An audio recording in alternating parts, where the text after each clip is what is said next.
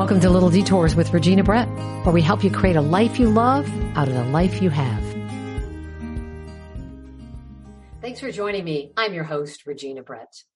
I love talking to people about unexpected detours in life that ultimately led them to a new kind of joy they couldn't have imagined. Today's guest is one of those people. Kevin Adelstein is one of the most energetic and positive people I've ever met. He's the publisher and CEO of the Cleveland Jewish News and the Columbus Jewish News. You can read more about Kevin and read his publication at cjn.org. Kevin, thanks for joining us today. Good morning, Regina. Thank you for having me.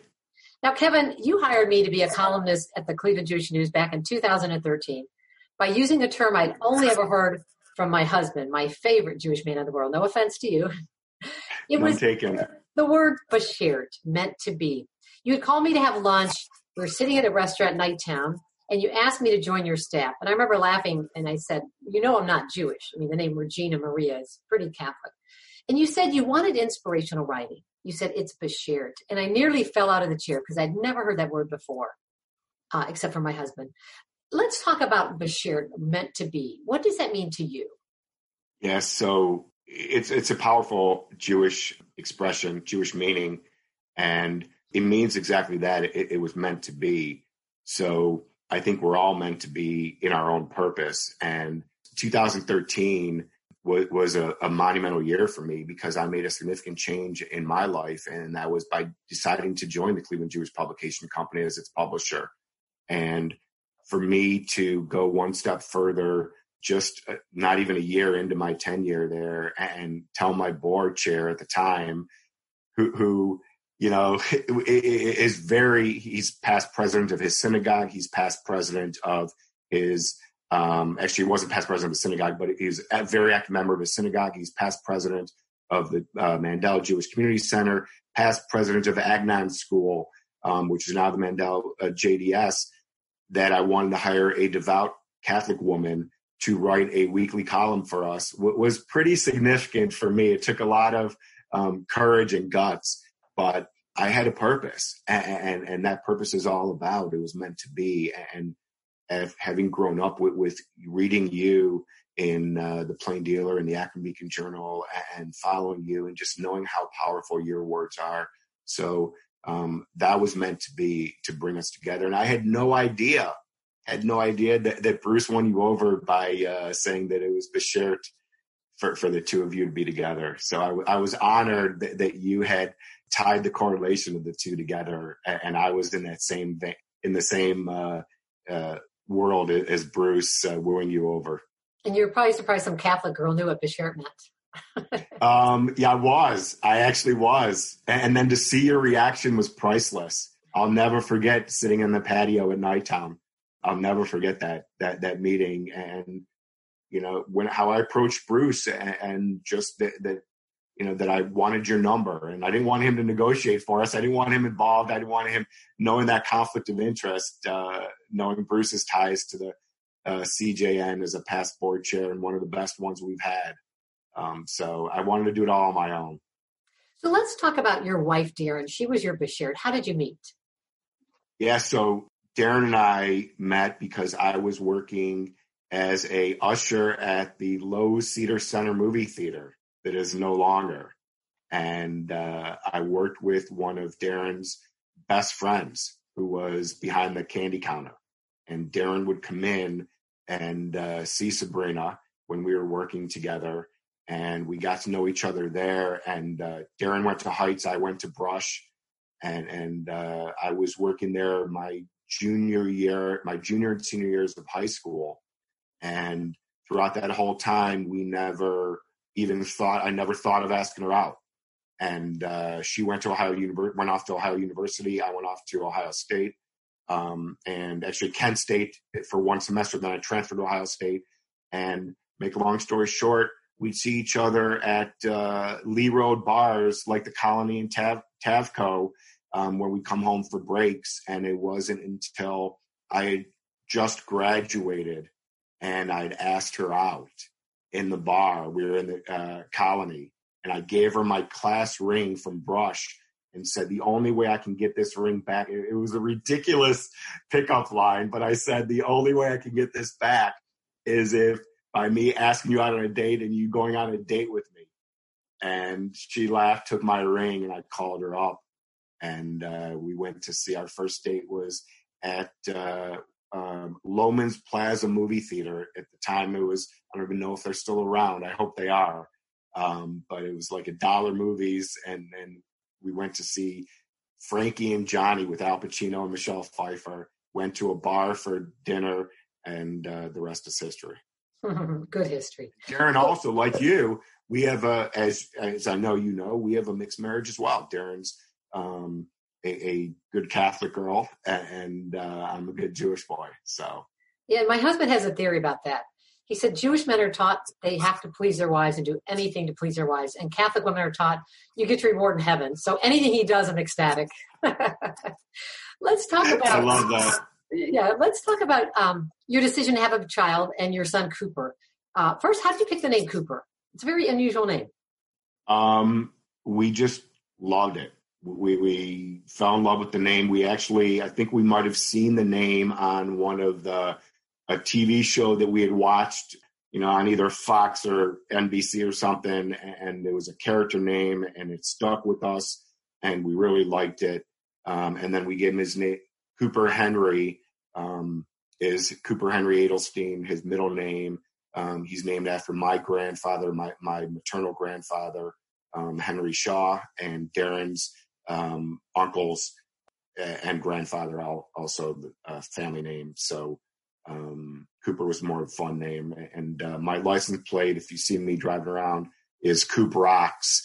And I'll get stopped every once in a while from someone asking me what it means, and Coop Rocks, Cooper Rocks. So it's COOPROX. So let's talk a little bit about Cooper. So you're expectant parents, and like any parents, you're excited about this newborn, you're life-changing.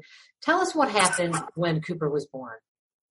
Yeah, so we were living in Orlando, Florida at the time. I'd gotten a year into our marriage. I'd gotten transferred to move out to Orlando, and we were living there, and Darren had a perfectly healthy pregnancy.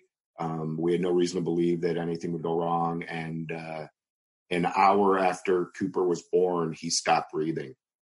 And we called for help. And, NICU came in. And unfortunately, there was too much time went by without oxygen between the time he had coded and the time they got him into NICU.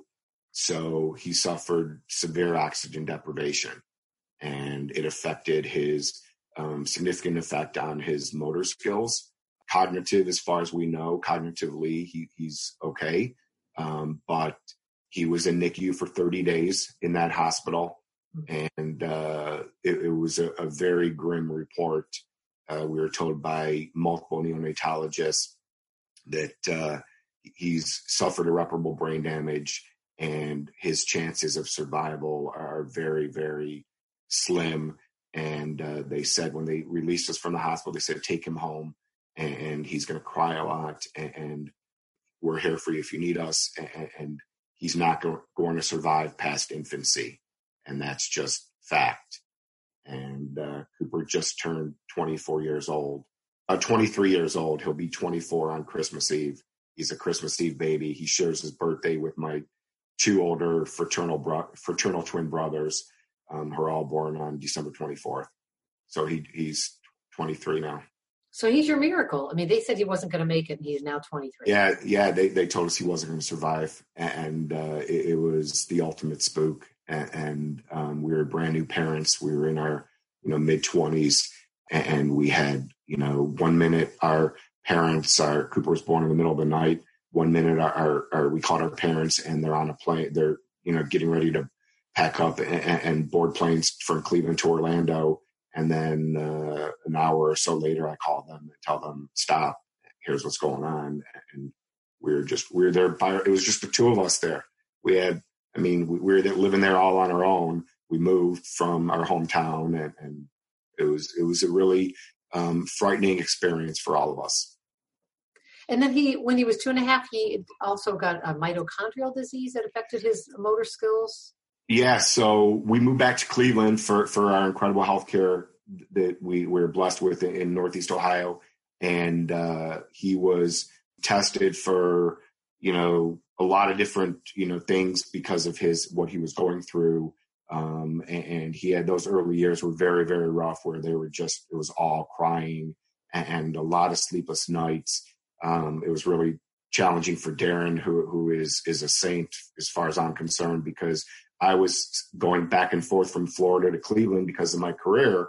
And it was very important that we maintain my livelihood, so that, that wasn't disrupted. And Darren was performing her miracles, working with Cooper in Cleveland. And he was at about 2.5, he was diagnosed with the mitochondrial disease, which is a metabolic disorder. And the mitochondria produce energy to the cells to keep the organs functioning. His mitochondria are severely damaged and they can't be repaired. So we don't know if that's why he stopped breathing. People live with mitochondrial diseases, and there's no known cure for it. But we know that the amount of time he went without oxygen caused his severe disabilities that he has today. So when I see you out with your family, you've won many awards and you've brought Cooper to the events, and it's such a beautiful picture of family. And I wondered, this whole journey you went on, what helped you and Darren stay together and do this as a team? Because many marriages don't withstand something like this. I think people are either brought together or it pulls them apart. How did you stay together through this? Wow. It wasn't easy. We had there was a lot of bumpy roads we've been married over 25 years, and it wasn't easy. Our faith in each other, the will, our families, counseling. We have coaches individually and together. Just a strong will, strong upbringing, and there's no way in hell I would ever, ever, ever want her to do this on her own. I don't think any parent should have to raise a child on their own, a healthy child. But that's reality. I mean, that happens. And to have Cooper have that, for Darren or I to have that, it's, we made it work. We went to a marriage coach, like I said, for a lot of years to make sure that we were healthy together and that we were in sync and that we were on the same page. And, we've always said, Regina, we take our cues from Cooper. We don't know what the future holds. We were told, we were told, 20, almost 24 years ago, this kid's not going to be here. And we know better than to look in the rearview mirror and to look in the crystal ball at the same time. It's one day at a time. And that's what life has for us. That's a good way to look at it. Don't look in the crystal ball or in the rearview mirror. Just stay in today. Yeah. So today, Cooper is in a wheelchair. He can't eat on his own. He can't speak, and you have to shower him. I mean, there's a lot of constant care for him. Yeah, there is. And your wife is his primary caretaker. Darren is his primary caregiver. We're blessed with incredible family in our hometown where they can help out just if we need to run an errand or something.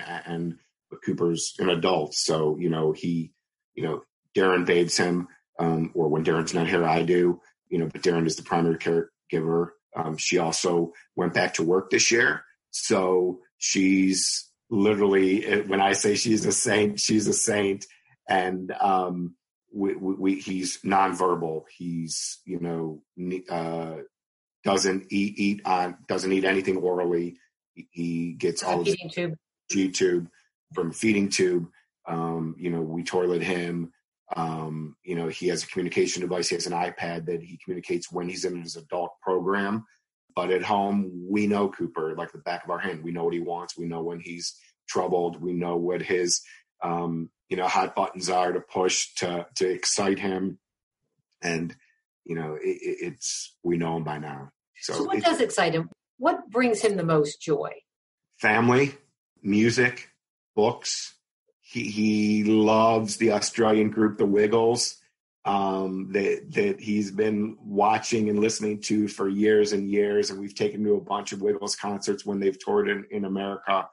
And Darren started many years ago getting him into, and in fact, I think her sisters actually got him a subscription to Audible for his birthday one year. And we've been, letting him listen to, and he helps pick them out, intellectual books, the J.K. Rowling series and Harry Potter and all that stuff. And he loves that stuff, listening to audiobooks and going for nice long walks in the neighborhood. So things like that, and listening and watching his goofy sister make fun of him and us and do little, kid stuff. Let's talk about that decision you made to have another child, because you had so much work to take care of Cooper and so many ups and downs and therapy and medical appointments. And it sounds like you had initially closed that door, not going to try that again. What happened? You said in past interviews, you kind of had this moment of clarity, kind of an epiphany. Yeah, it was just that. And we talked about it for a long time after we had some sense of stability with Cooper's medical treatment and care. And, we talked about it, and Darren was the driving force behind that. She really wanted another child. And I fought her on it for a long time. And I wasn't prepared for the unknown of, what if this happens to another child, even though, medically we've asked the question, why did this happen? You always ask why. You always want to know why. And we were told it was a fluke. There's nothing genetic. Darren and I did genetic testing. There's nothing, in our family history that would indicate that this would happen again. But I still was spooked by the experience. So we'd resigned ourselves to that. She'd resigned herself to it. And then one day, about 11 years ago, I had an epiphany.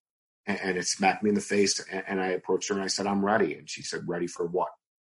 And I said, ready for another child. And she goes, stop messing with me. It's not funny. I said, no, I'm ready. And she said, are you serious? And I said, yes.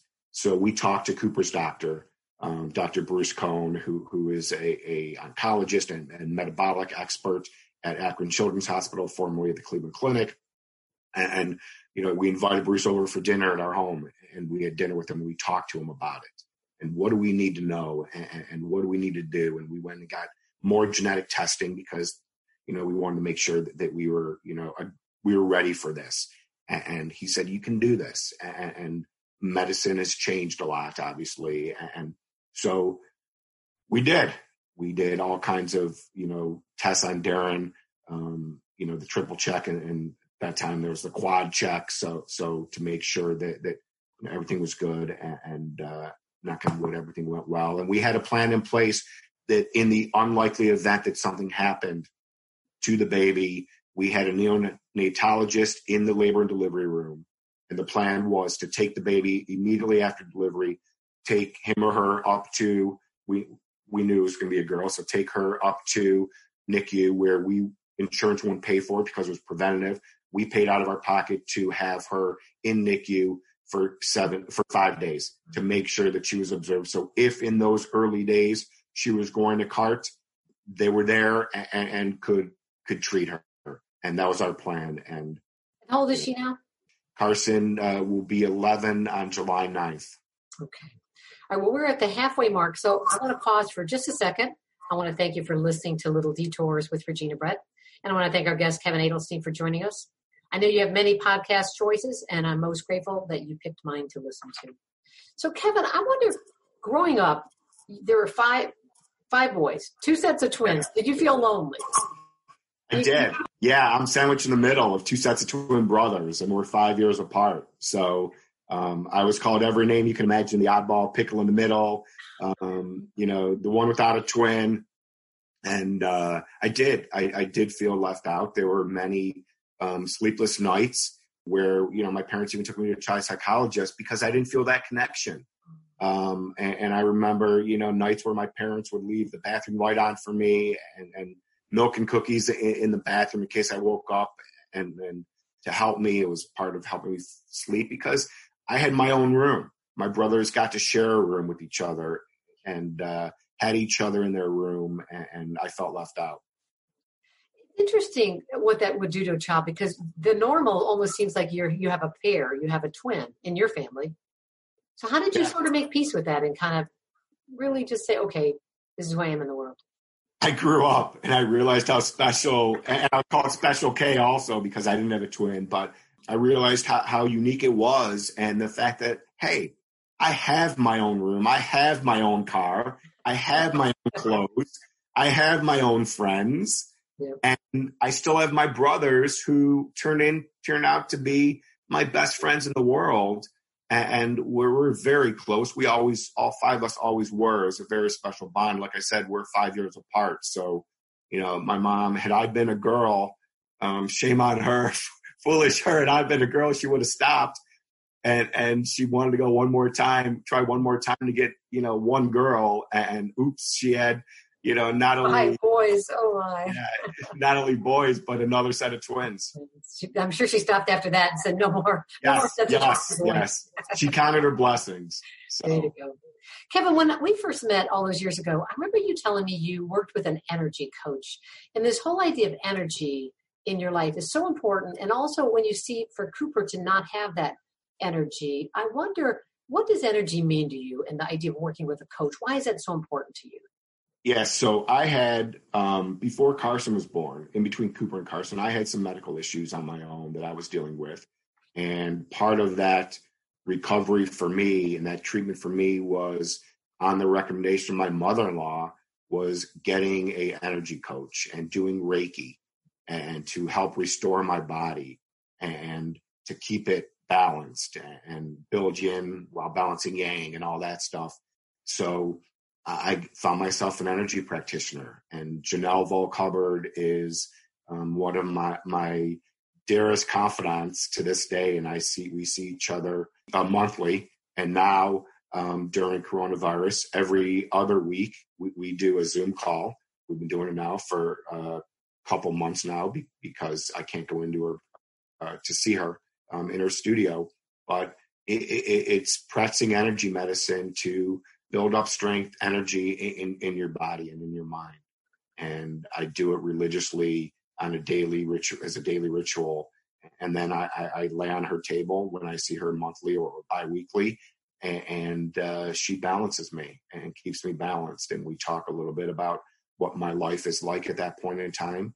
We spend a little bit of time talking as my coach, and then, she performs energy medicine on me. And then I have she taught me how to do it on my own, where I'll do some 5-minute, energy medicine exercises at home every morning. That's how I start my day. Tell us about what that actually is when you say energy medicine. Is it tapping? Is it? Yep.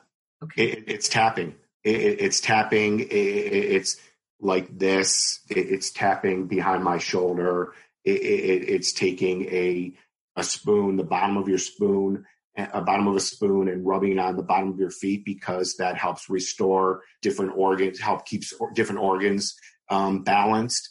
And when I'm really troubled, we'll talk about what's troubling me, whether it's at home or work or life in general. And we want to make sure that my organs remain healthy and balanced. So she'll do different treatments based on, what we're trying to balance at that point in time. And after the show, I'll get that information, a link to maybe her website. If people are interested, they could find out more about that. That'd be great. Sure. Now, you also are a crazy person on the bike. Yeah. So, man.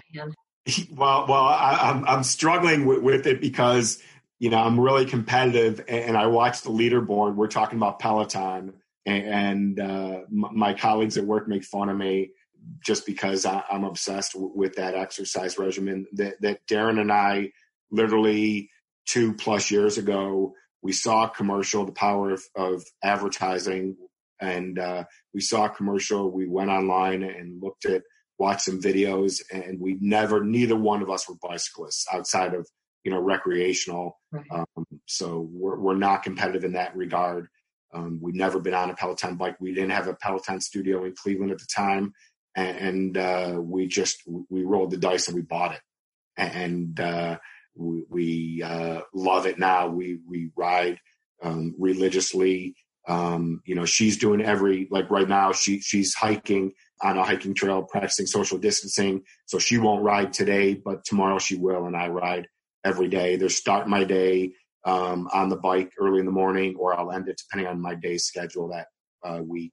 or that particular day, and we love it. And I just had a milestone a couple weeks ago. I had my 700th ride, and we've actually been out in New York and gone to the studio there and taken some live rides in the studio, which is pretty cool too.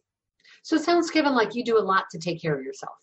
Easier said than done. It's just, especially now, and my primary concern is not me, it's my family. It's making sure that Carson doesn't get lost in the shuffle of life. Sure. And especially now when kids are so vulnerable, and the disruption that they're faced with, their lives have been faced with, and there's disappointment.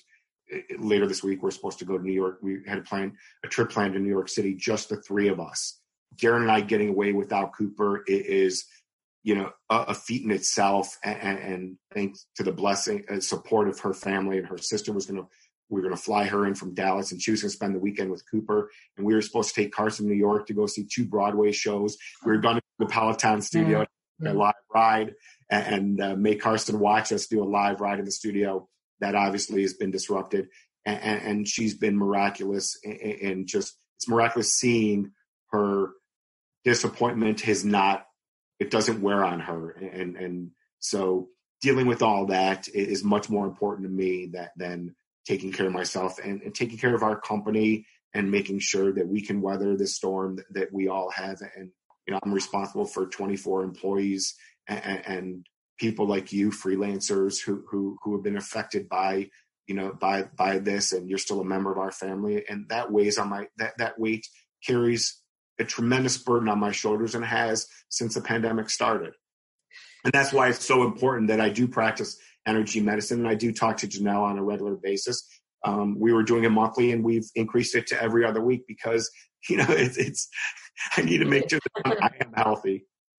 So at the Cleveland Jewish News, you have 7,000 some subscribers, about 25,000 readers. If you look at, there's different people in the house reading.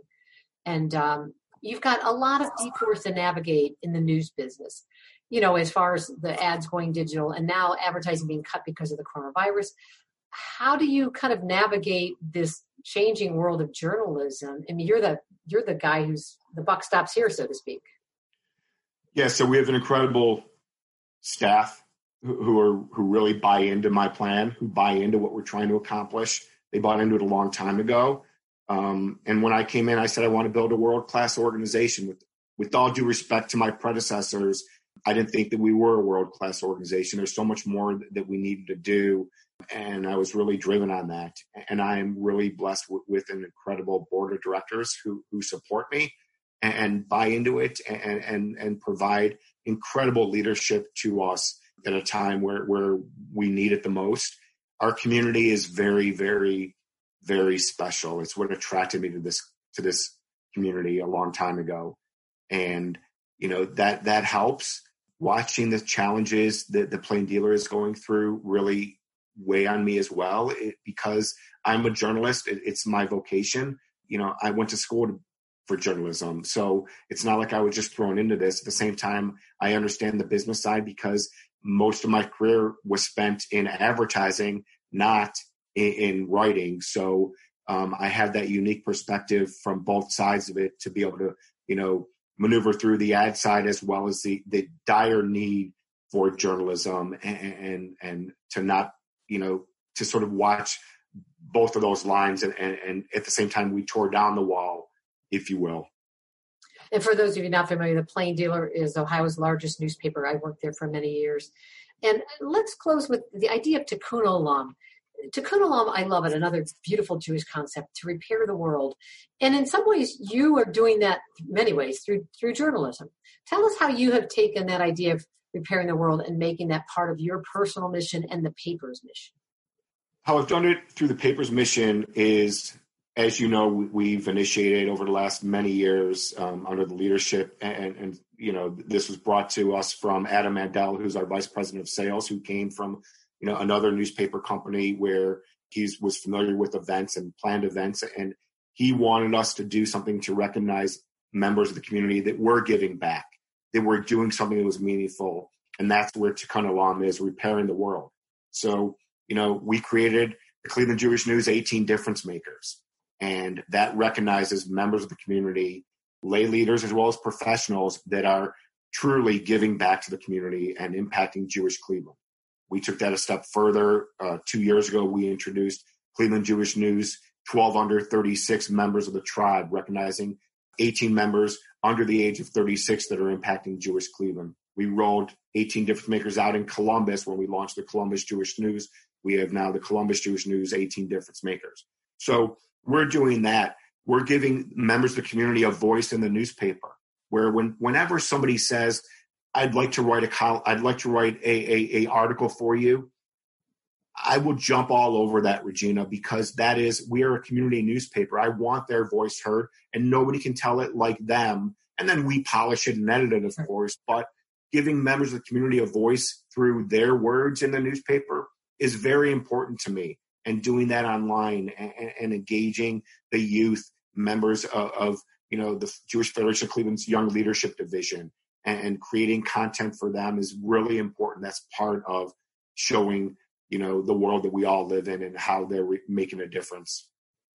There's a great quote by Rabbi Noah Weinberg. He says, if you don't know what you're living for, you haven't yet lived.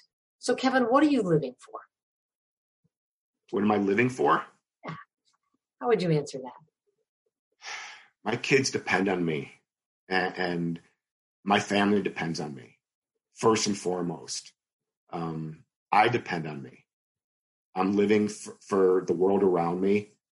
I talked earlier about, I had an illness many years ago, and the only thing that I was worried about, it wasn't me not being there, but it was me not being there for my family, and having Cooper at the time not have a father, and have Darren not have a husband to support her, and my parents not having, me. And you go to the darkest places when you think you're sick, and so I live for my family, and I could not ever imagine life without them, or my life, their life without me. And I learned a long time ago: control the controllable. Worry about I like that. Control the controllable. Control the controllable. Okay. That's what I try to do. I love that. Well, Kevin, I want to thank you so much for joining us. And tell us again how to reach you. I know it's cjn.org is the website. Any Facebook page you want to mention? Yeah, so you can find the Cleveland Jewish News and the Columbus Jewish News on Facebook, on Instagram, on Twitter. On Facebook, Cleveland Jewish News is at Cleveland Jewish News. And on Instagram and Twitter, it's at CleveJN. And Columbus Jewish News is at Columbus Jewish News. And on Facebook and on Instagram and Twitter, it's at Columbus J News. And you can find me on LinkedIn. All of our content is on our website. And in the coronavirus pandemic, we've posted hundreds and hundreds of original articles and content affecting the Cleveland and Columbus Jewish communities. I'm telling their stories of interest, and I encourage you to follow us. Okay, and I'll have links to those on my website, reginabrett.com. Well, my biggest takeaway today is we don't really want a crystal ball or the rearview mirror. We really do want to just keep our vision in the present. And I love that, control the controllable. Kevin, I want to have you close with your answer to this question. What is the best thing you do for yourself every day to create a life you love out of the life you have? I watch what I eat to take care of myself. So I eat to live. I also, doesn't mean I don't binge. I have vices, peanut butter M&Ms, a great glass of red wine. I practice energy medicine. I exercise. I allow my time to exercise without guilt. And Darren allows me that, and I allow her that too, because it's very important to us. And put Carson to bed every night and lay with her. And we have our little ritual in her bed where we say, we do a pixie dust, sort of like a quasi prayer with each other. And I lay with her for a few minutes and then helps her go to sleep and puts me my mind at ease, knowing that she's okay, tucked in. It's beautiful. What a beautiful way to start and end the day. Kevin, thanks so much for joining us. Take care. Thank you for having me, Regina. Thanks for listening to Little Detours with Regina Brett. If you want to know more about today's guest and topic, head to my podcast page at reginabrett.com. There you can also subscribe to my email newsletter so you never miss an opportunity to be inspired. For more episodes, you can subscribe at Apple Podcasts or wherever you listen to your favorite podcasts. While you're there, please rate and review my show so we can reach and inspire even more people. Thanks for joining us today. Now go make something possible.